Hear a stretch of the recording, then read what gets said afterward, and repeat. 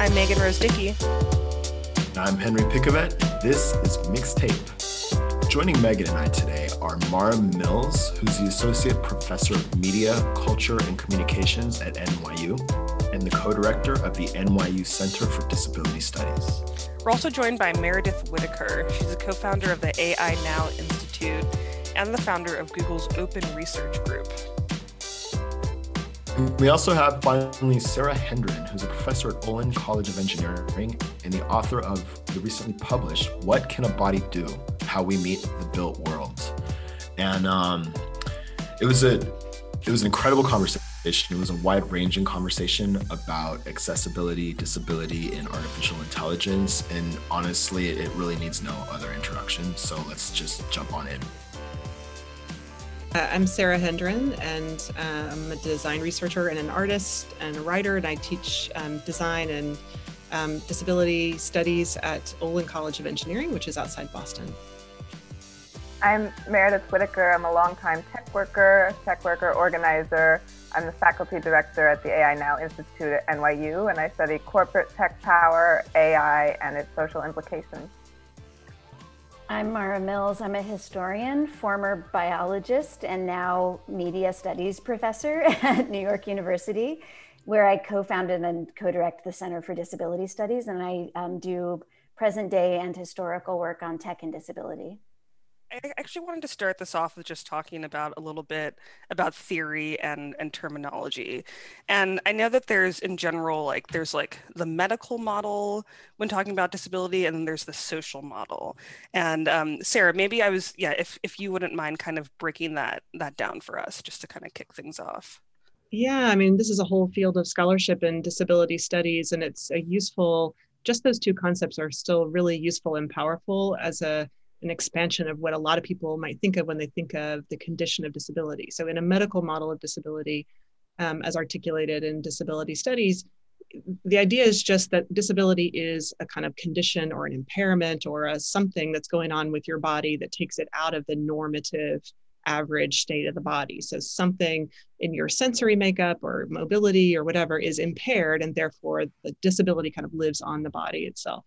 But in a social model of disability, it's just an invitation to widen the aperture a little bit and include not just the body itself and what it does or doesn't do biologically, but also the interaction between that body and the normative shapes of the world. So what's happening between this body and this desk or this chair? So for instance, an easy way to think of it is if you're a wheelchair user and you're thinking in a medical model way, you're thinking about legs that don't walk down the street. But in the social model, you're thinking about what it means to be using a wheelchair in a world where most buildings are built with stairs instead of with ramps. So now the onus is actually the location of where the challenge is not entirely clear. That means that so maybe it's the body that's looking for a kind of way to meet the world a little bit better, but maybe in a social model of disability, that's a question for the world to rethink its structure. So maybe the architecture, maybe the lay of the street, but also maybe software products, hardware products. Maybe it's actually the shapes of the world that need to actually come into play. So a medical versus a social model helps us just think about disability a lot more richly, where it lives, and then what those next questions might be, certainly in the realm of tech.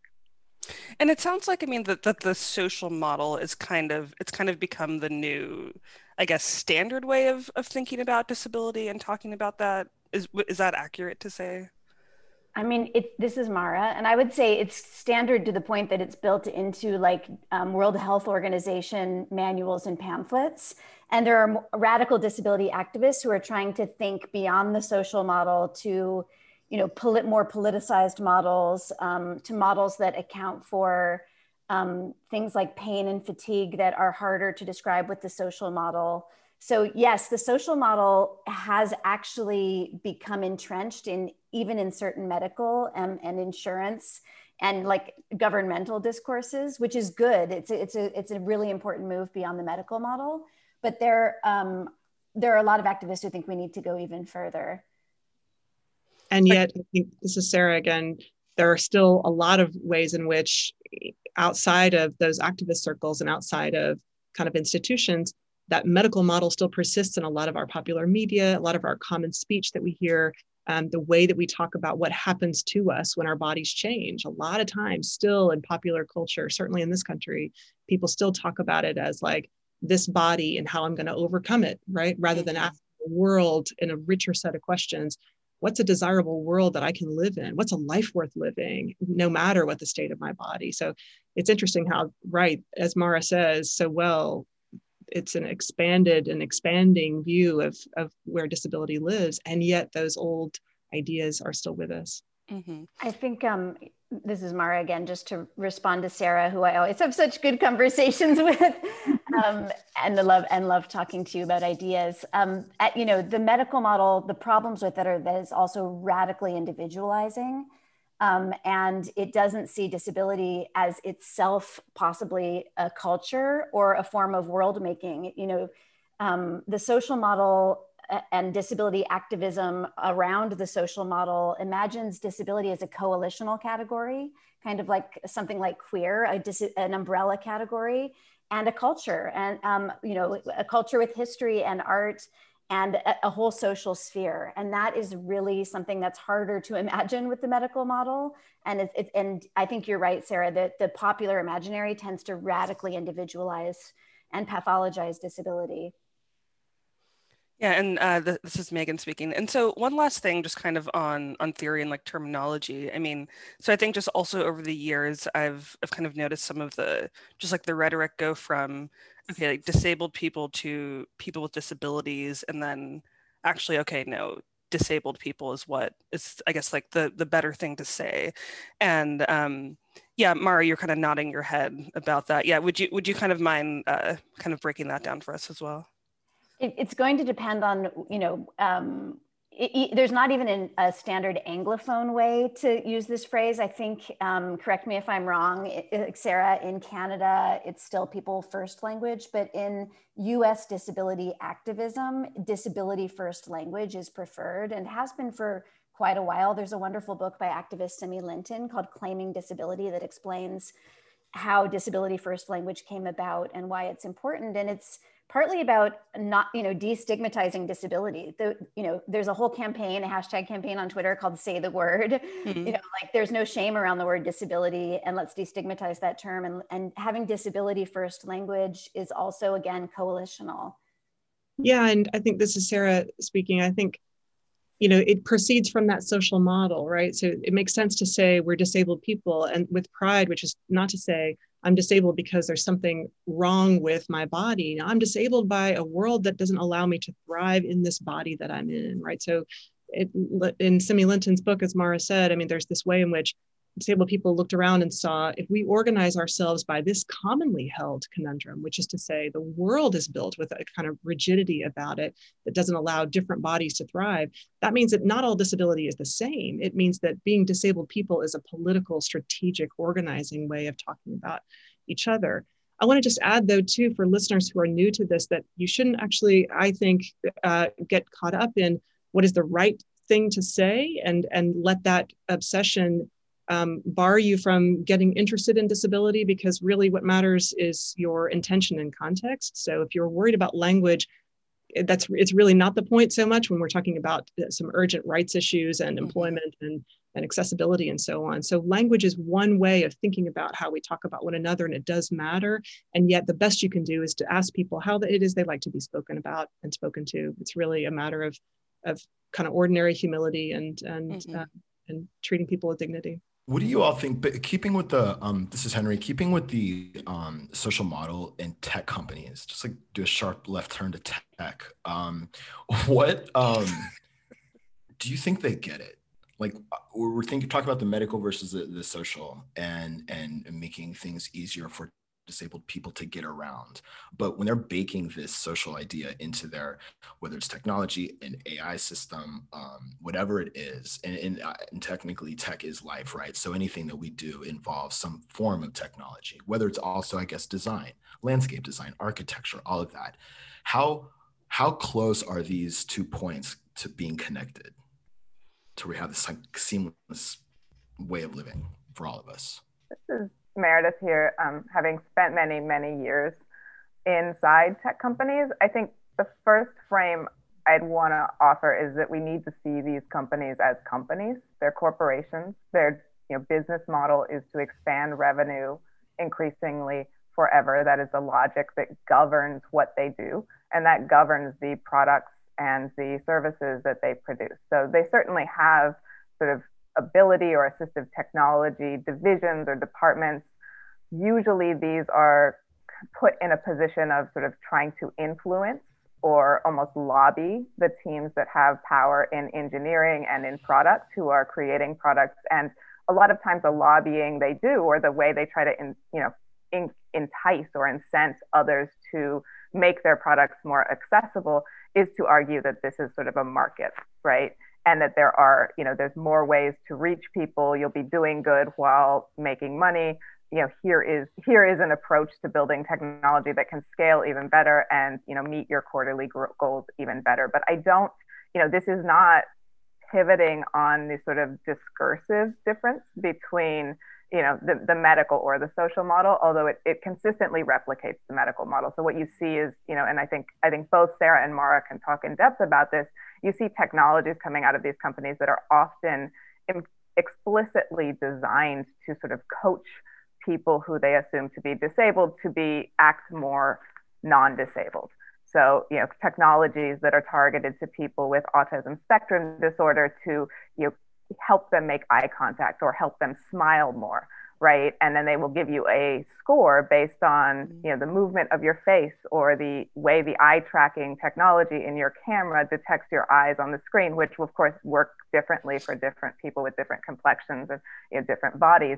But these are meant to sort of bring people in line with a normative model of ability that is, of course, created in the image of a kind of industrial capitalist subject who is able to consistently produce. So there's a lot to unpack there, but I don't, I would say that they are always driven by the model of capitalist incentives, and then they will, shoehorn whatever model of humanity or subjectivity into that model in order to, continue scaling their product.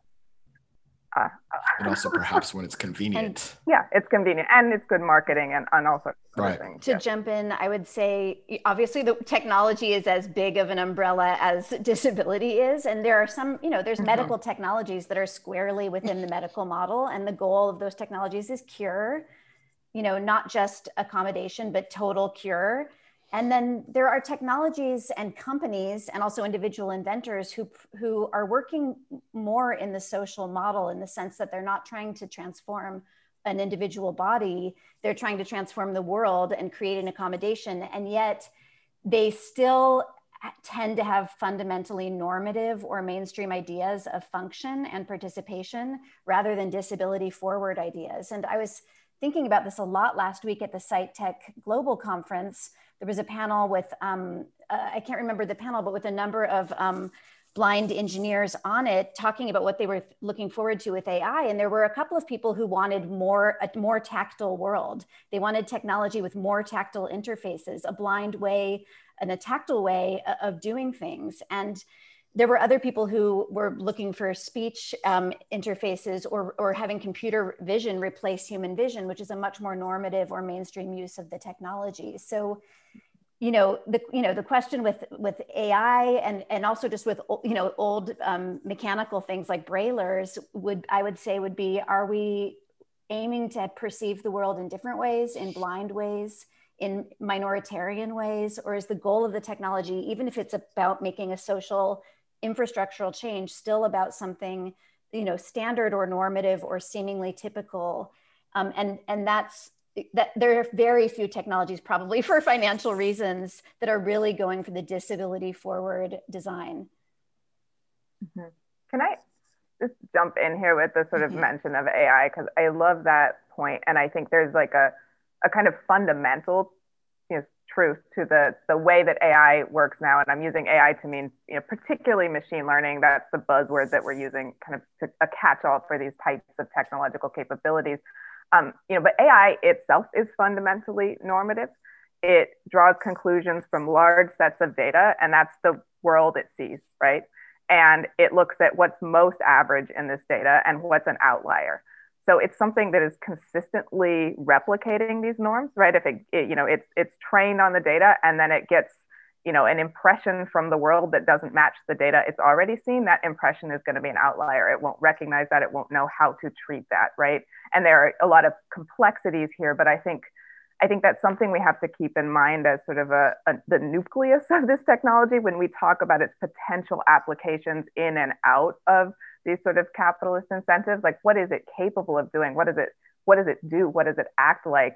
And can we think about it, ever possibly encompassing the multifarious, huge amounts of ways that disability manifests or doesn't manifest. And this is, again, things that I've learned a lot from Sarah and Mara and other disability scholars about, but I think it gets to one of the fundamental tensions in the bias debate, in the sort of debate over classification in general, and the way these systems sort of replicate and perpetuate those classifications. Yeah, and Meredith, this is Sarah speaking, I've been wanting to ask you about this very thing for a while, and I think about historians of mathematics and science. Think of Ted Porter's book called Trust in Numbers, and he just says fundamentally that numbers and quantification it's a technology of distance. It's distancing just by its very nature, right? And so, Meredith, when you think about what AI can and cannot do, what's the right frame for us to be thinking about those kinds of different categories? Like, as you say, and in this report that AI Now produced on disability bias in AI, there were use cases in that report about things like including pedestrians using wheelchairs in the kind of vision algorithms for self-driving vehicles, for example, right? Like, in the exclusion of wheelchairs for pedestrians has drastic effects. And so then this idea of like, oh, well, let's just make sure that we have a category of wheelchair use in pedestrian kind of categories. Okay, now that's going to be fixed, right? But as I understand it, Meredith, I mean, that report draws the conclusion that no, the centering work and the kind of averaging work of AI itself still serves to harden those categories by you can bring in some more, but it's still then making sharper boundaries with outliers, right? Mm-hmm. So in other words, it has that distancing effect. If we know that the human experience is primarily, a highly localized and particular thing, is AI do we just think about when and where AI systems are going to be useful, and then just categorically, to keep them out of other aspects of our lives? Like, how do you think about this? I mean, I don't have like one weird trick, clear answers to a lot of this. My work is I just struggle with it a lot and talk to people. Yeah. I certainly think we need the right to say no to this technology. The right of refusal is fundamental. And at this point, given the way this technology works, it is built by large tech companies. It's dependent on the infrastructure of a handful of large companies. It is then sold usually to institutions or businesses and sort of used on the back end, as I usually call, to automate different decisions or tasks or predictions. But it's not something, the idea of the user sort of falls away in this frame, because it's not something we, the classified, are sort of choosing to do. It's something that's kind of done to us. And I think that distance is really good to keep in mind. It doesn't mean that there aren't sort of, interesting, radical community-driven efforts to sort of collect data to better understand ourselves, to use statistical and potentially even machine learning techniques to do it. There's a whole issue around how expensive that is and how impossible it is to sort of scale those things without the type of capital that is afforded to tech companies. But I think those are all kind of a nexus of issues to consider when considering what this technology does and who it does it for. Because there's another element here, and I think sort of building on Ted Porter, like the collection of this kind of data and the schematizing it in a category is always surveillance. I think that's something AI is built and requires surveillance. And it's a sort of, it is the impression or the perspective or the gaze of whoever the person in power, whoever is classifying, and whatever their impression of the person or the object or the thing they are, classifying. So, you can imagine a whole data set of wheelchair users, but then, there is another type of wheelchair or another, way of using wheelchairs. And we have an example in the report from Jutta Travarius around someone who, is more comfortable riding backward in their wheelchair. And the machine learning algorithm just doesn't get that, because they may have had, a million examples of wheelchairs going forward, but they didn't get one going backward. And that's the one that breaks it, right? So, I think those collections of like, who's whose view is reflected in the data and what are the power relationships there are really important. This is Mara. I just wanted to respond to the thing you said about the right to say no, and you know, at the place where algorithms or codecs, just in terms of AI, intersect with international standards, it actually becomes very difficult for an individual person to say no, or even to have a vote in a democratic process, because you know, most standards today and for the last few decades are set by private bodies financed by industry, not by governments. This is true. I mean, and this goes way beyond things like algorithms and codecs, like the MP3 or something. But it goes back to things like setting standards for like the normal curve for hearing that's built into things like the MP3 then. But, you know, I think most people hear like ISO, International Standards Organization, and think, oh, it's a governmental body. They don't realize it's like professional societies and trade organizations. It's financed by industry. And so this is what those of us in science and technology studies who study standards, including algorithms that become standards, call like governance without government. Or soft law. And it's really hard then to say no. And standards become ubiquitous and become international way faster than old-fashioned social norms do. They can happen overnight. It can happen really, really quickly. So it's, you know, just the like the speed of dissemination and like the expanse of it, and the fact that it's like industry financed, and then yet it becomes a standard across, you know, maybe many different kinds of systems. And there's no way for people to have a vote. Everyday people to have a vote can be quite scary and hard to figure out how to say no to. The other quick thing I was just going to say about this autonomous vehicle and wheelchair user crossing the street example is just, it gets at the question of how internally diverse the category of disability is. And that's a very big, it makes it an exciting problem for people in STS and for disability activists, but a very intractable difficulty for designers and engineers, because you might have blind, you know, people have conflicting often accommodations with other user groups. So many blind people might say, oh, we want the safety and independence of an autonomous vehicle. And then other user groups might have more of a fear that an autonomous vehicle won't recognize them as a human being when they're not in the vehicle. So, you know, disability is just so internally diverse. It's universal. The prospects of universal design are, universal design is not going to, is an ever receding horizon. It's impossible to achieve. And when, and also disability changes over time, and human beings and populations, we change with technology. So there's not going to be like not only a universal design, but like a quick fix that comes in and changes everything, because we will change and the population changes over time. One example of this, I think, in the US is just blindness. You know, blindness, when people hear that word, they think, oh, this is an old category, but blindness has changed.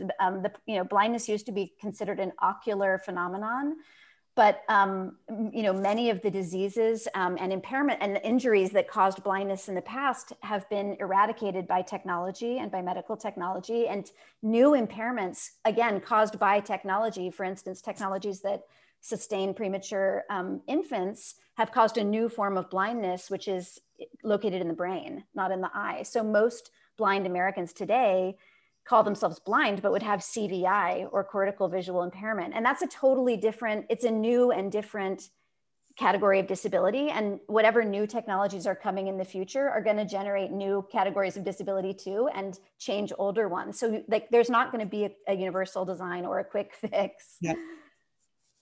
I mean, this is Sarah. I just to underline that so much, that disability, like other marginalized identities, is not a monolithic category, and it requires us to be disciplined and specific about how we understand it, including, it seems to me, an understanding of cure and of mitigation when it's wanted. So for instance, that panel, Mara, that you saw at Site Tech, you know, of blind engineers working on with a quite optimistic view, right, about what technology could do and make possible. And I think about plenty of disabled friends of mine who, for example, would call their smartphone and the speech to text kind of fidelity these days as quite transformative in their lives. And I guess I just want to give some words to that and some credence to that. I think we can find all kinds of things that we're worried about, and yet there are some things that are quite striking in their the power, in their arrival to the scene. And I guess I want to ask this of Meredith too. Like I'm thinking about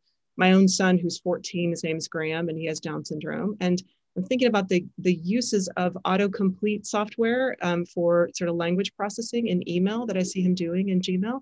I see him using it well, right? I see him both taking in, replicating, learning from, getting more adept at the kinds of things that he does want to say, but that are difficult to get both just from his head out onto a keyboard, either with the low muscle tone that's in his mouth structure, but also the sort of motor form of typing, in addition to kind of like normative speech. And he may want normative and normalizing speech to be in his life, right? And I think it's wrong for me to intervene and say, no, we reject all forms of normalcy in that way. And so, right, what's the situation here? Well, the economic model of Gmail is that we are trading convenience for privacy, right? So we have no say over who's using all those kinds of things. But Meredith, what do you say when I'm thinking, I want software engineers to make a richer job landscape, for example, possibly made available to people like Graham if he wants it?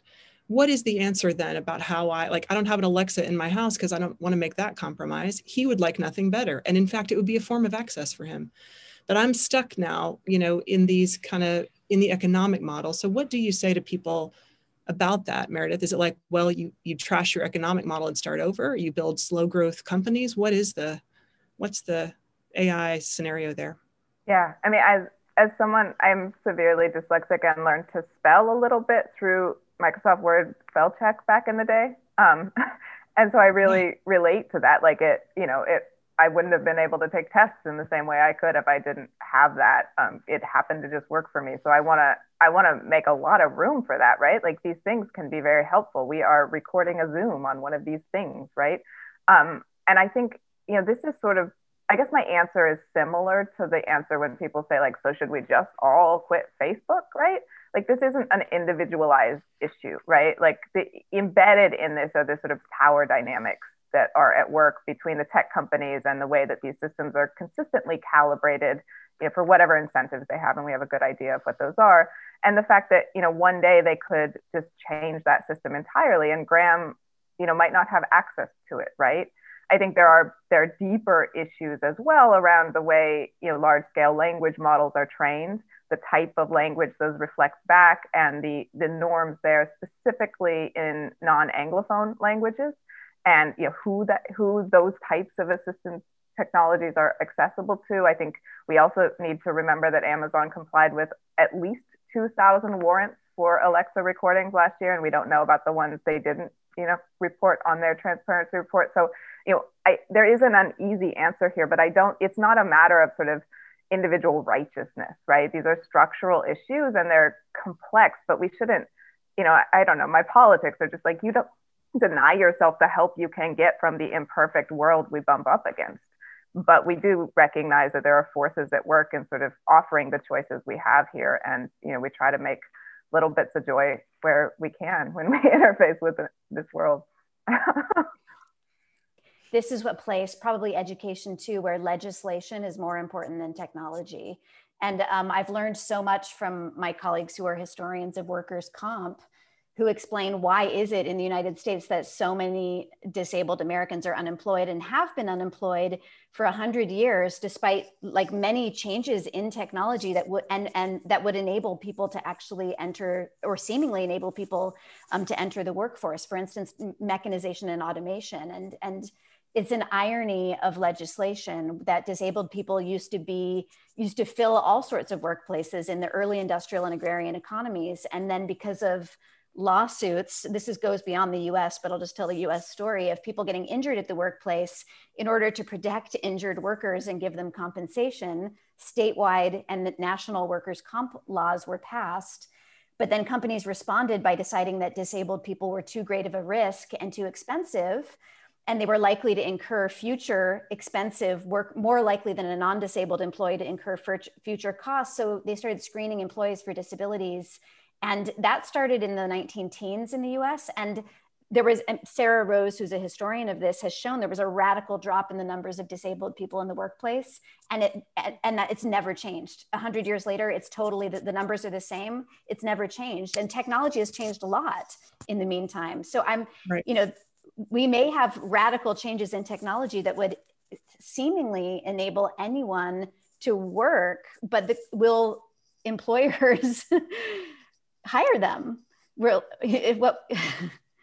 And legislation has to change. Society has to change, but the law has to change too.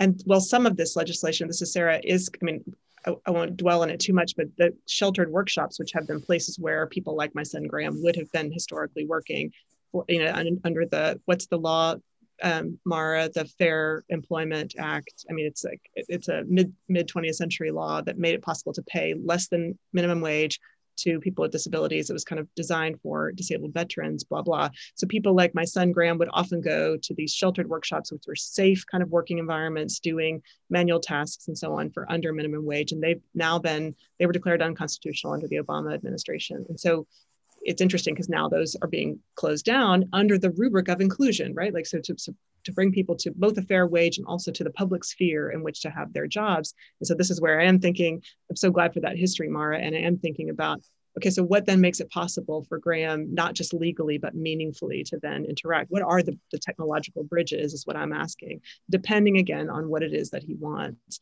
So it's just such a rich contestational space. And I'm glad we've represented that here, because it can be easy to sort of either take sort of shots at a medical model alone and just, want this kind of social model. And yet there are all these, it's just what Mara said, the multiplicity of both wishes and needs. I wanted to circle back to a little bit around artificial intelligence. And I mean, you all were just like talking about the intersectional identities of disabled people, like just even within the disabled community, the vast differences in experiences and actual like individual disabilities.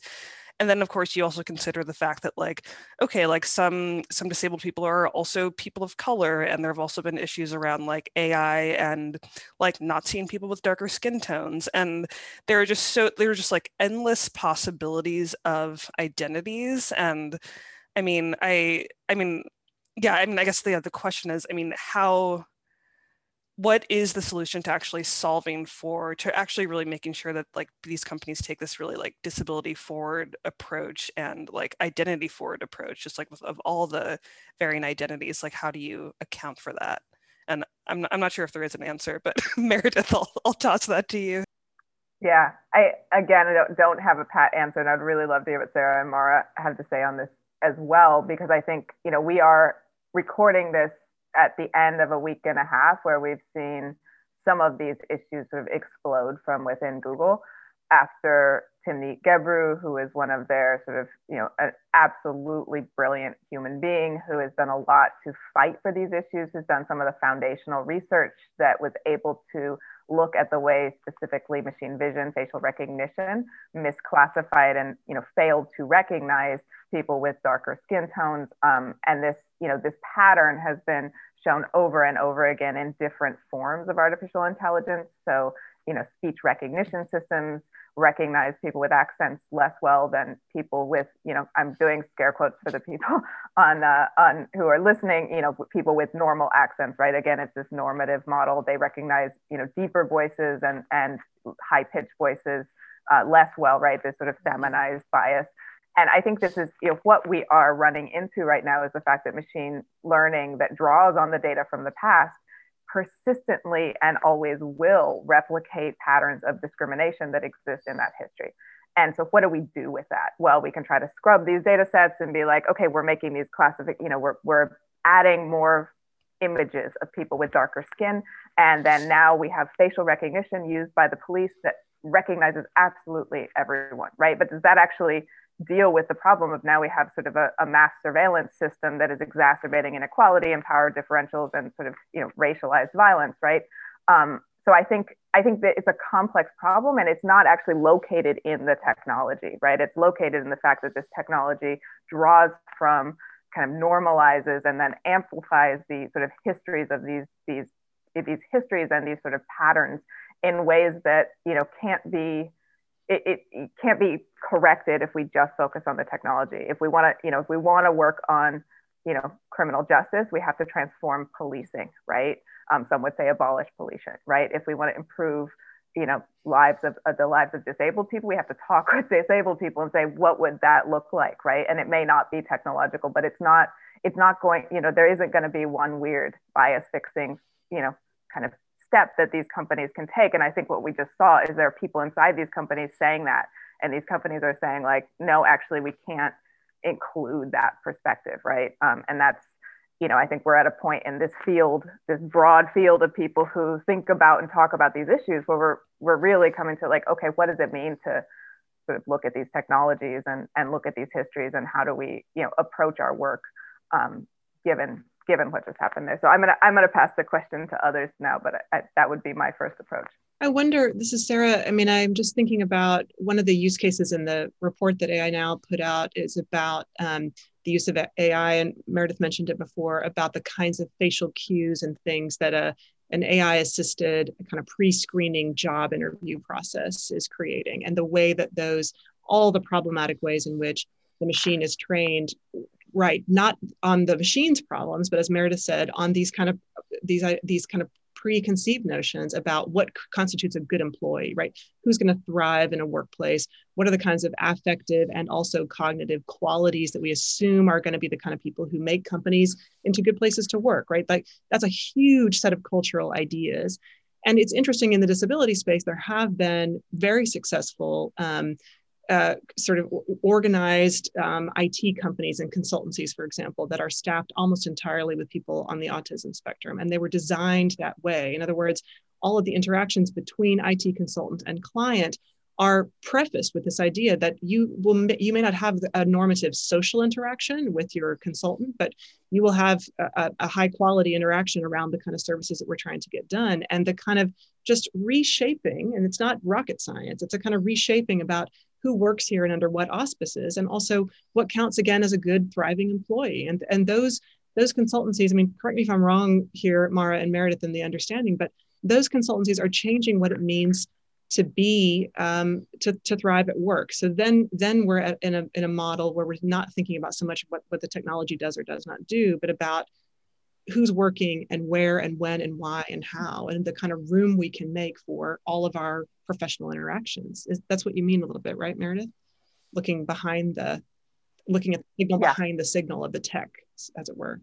Yeah, I mean, I think absolutely. And what you just describes a model that, you know, in my understanding of it, it sort of works with people to see, you know, is there a way we can sort of, you know, provide you this job and, you know, without the kind of normative social interactions that go along with what it means to be a professional in, you know, 2020 in an office place. So I think those types of interventions make a lot of sense. I think, you know, when we're talking about the sort of hiring screening software that's built on a model of a great employee at a highly non-diverse firm, you're in a totally, you know, you're in a kind of, you know, you're replicating those patterns, those discriminatory logics, and you're replicating sort of the logics of kind of eugenics and physiognomy that sees people's character reflected in their bodies and their faces and makes conclusions about their worth and ability based on those things. And that is a dangerous confluence.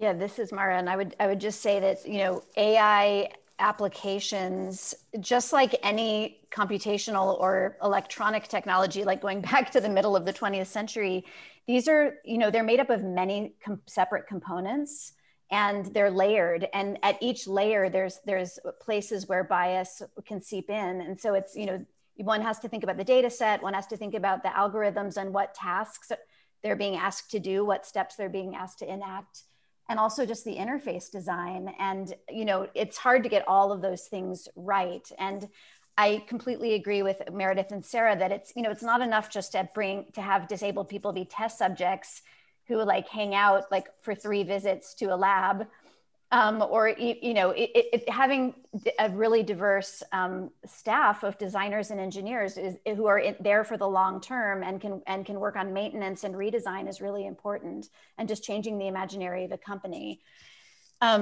I think on the other end, there is an issue with pricing. I mean, as a historian, I've done a lot of work where I've seen engineers and inventors talk about things like necessity being the mother of invention and disability being the source of invention for technology, whether it's Alexander Graham Bell and the telephone or like Ray Kurzweil and OCR. He worked with the National Federation for the Blind. And many of those people genuinely did intend to create a technology related to disability in the beginning. There's other people who just rhetorically use disability, as Meredith said, as a like for corporate goodwill or as an advertising strategy.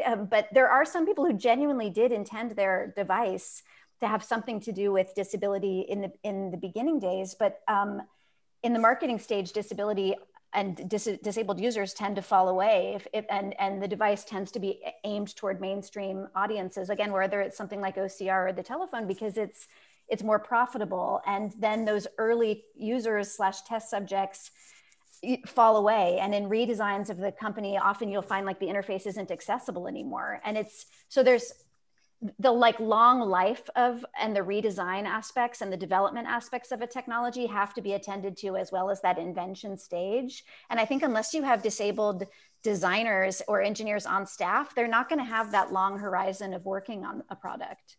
I think that's right. And I mean, I think too, goes back to conversation before the podcast started, Henry and Megan, that we were having about whether this is a call for inclusion or not, right? And what people mean when they say inclusion. And I think maybe, Mara, it underlines what you're talking about. And it has been dissatisfying to me for people to conclude from conversations about accessibility that the answer is to take this, core of social and political goods and simply extend its canopy to include other people who thus far have been forgotten about or left behind, when precisely the story that you tell, Mara, about the telephone, about OCR, these kinds of, it's very easy for then those kind of inclusion efforts to fall away if they're thought to be useful for a time or thought to be kind of extra, others who come in for certain reasons or not. And instead, I guess in my own work, I have been trying to ask people, instead of thinking about this kind of mission not to forget, to think with a different imagination about their own body, its contingencies, its frailties, its continual dependence on extensions and appendages of all kinds, and to locate their own bodiedness on a horizon that includes lots of kinds of bodies and lots of kinds of humanity.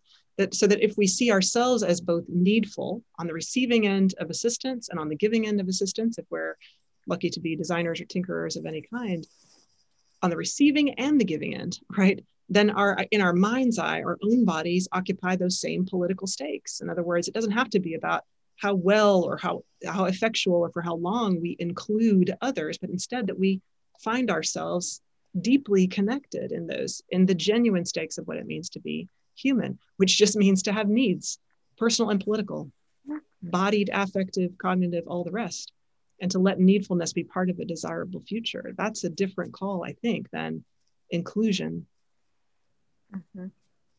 Yeah, inclusion without transformation is like such a seriously problematic discourse. Well, yeah, it's like it's I have like 5 points that I want to make, and I'm not going to be able to make them, so we might cut this part off. But I want to go back to when Sarah, you were talking about Graham and his wanting or being able to benefit from something like an Echo, an Alexa, and then Meredith, if you were saying, well, if he wants to use it, this is what we have, he should be able to use it. And then at the same time, I'm thinking tech by its very nature is quick, it's potentially fluid, and people can fire up new designs, new inventions, change this, change that, whether it's hardware or software.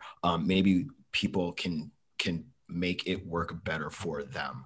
And so then that goes back to what you were just saying, Sarah, about inclusive workforces and baking in from the beginning into the design something for everybody, not something for disabled people, not something for non-disabled people, but something for everybody. And this makes me think, Mara, I was watching your lecture that you gave last year in Brazil, and you mentioned this guy, Harvey Lauer, was that his name? That was on the history of time stretching. Yeah, it was really the opposite of auto-tune, which more people have heard of, but yeah. It made me think, it was really cool because I promise I'm bringing this all home. he was what, a late teen, and he and his friends at the Wisconsin Institute For the didn't blind, want yeah. to. Who wants to do their homework? No one. Not everybody. And they sped up the they listened. I could let you tell a story if you want to, but they basically, as I understand it, this is where the you call them audio. They're like the early versions of audiobooks, which talking people books benefit from now, don't they? Talking books. That is what they were called by the American Foundation for the Blind, who partnered with RCA, like a major American tech corporation of the 30s, before audiobooks became an industry.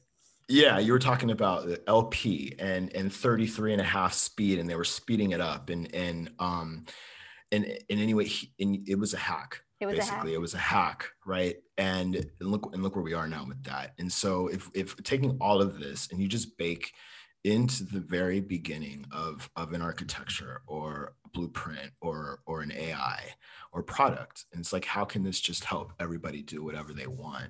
I understand that perhaps we need to be more specific in certain applications of things for differently abled people, whether it's blindness or deafness or whatever. But I just feel like, especially if we just, I don't know, I don't want to blame HR departments across the world, but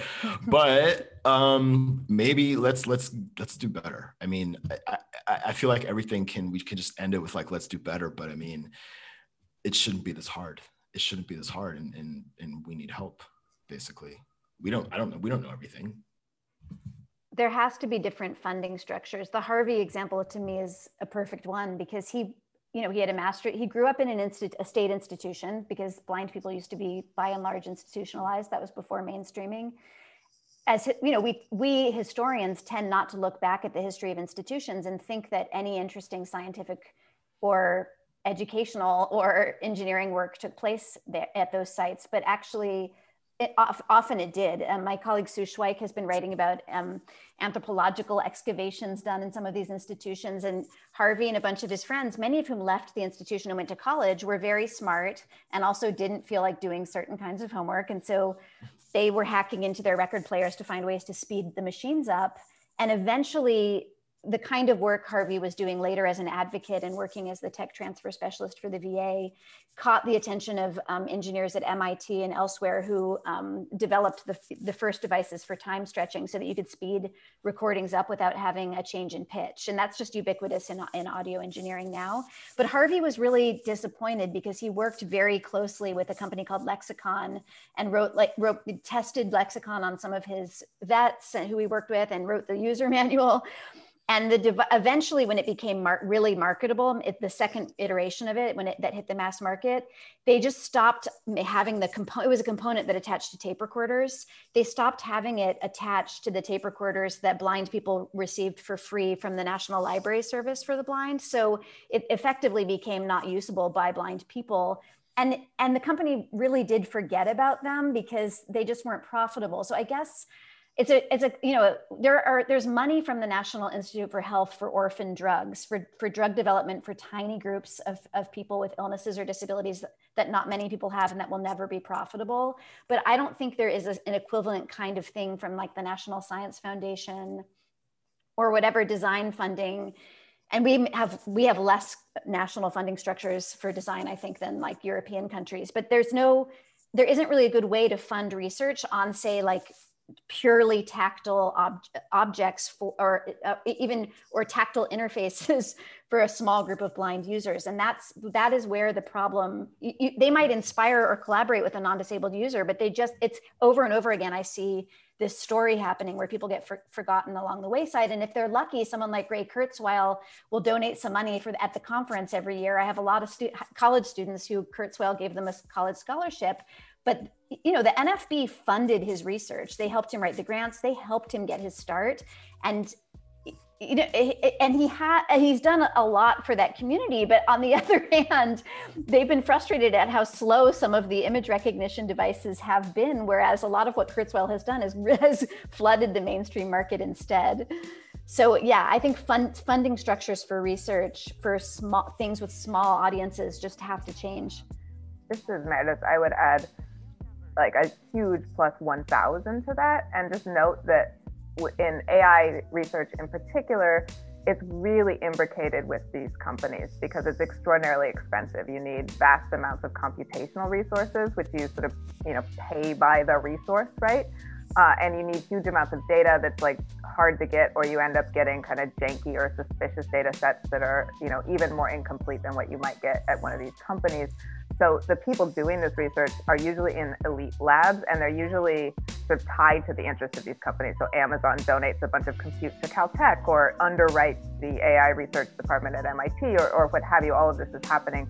And then the shape of that research, the questions that it's possible to ask, and the questions that don't get grant funding, even the tooling and the interfaces for how you train and build an AI model, all of that is mediated by these large companies and has really narrowed what we're able to imagine with these technologies, putting aside the limitations of the technologies themselves. And yeah, we need to kind of expand funding for this research pretty profoundly, because it shapes the public discourse, but is so clearly shaped and warped by these corporate interests. Yeah, wow. Well, this has been a really wonderful conversation, and I just want to thank all of you so much for joining us. Yeah, this has been great. I'm always happy to have a conversation to talk with Sarah and Meredith. Yeah, this has been a treat. I'm so glad to be here with you all.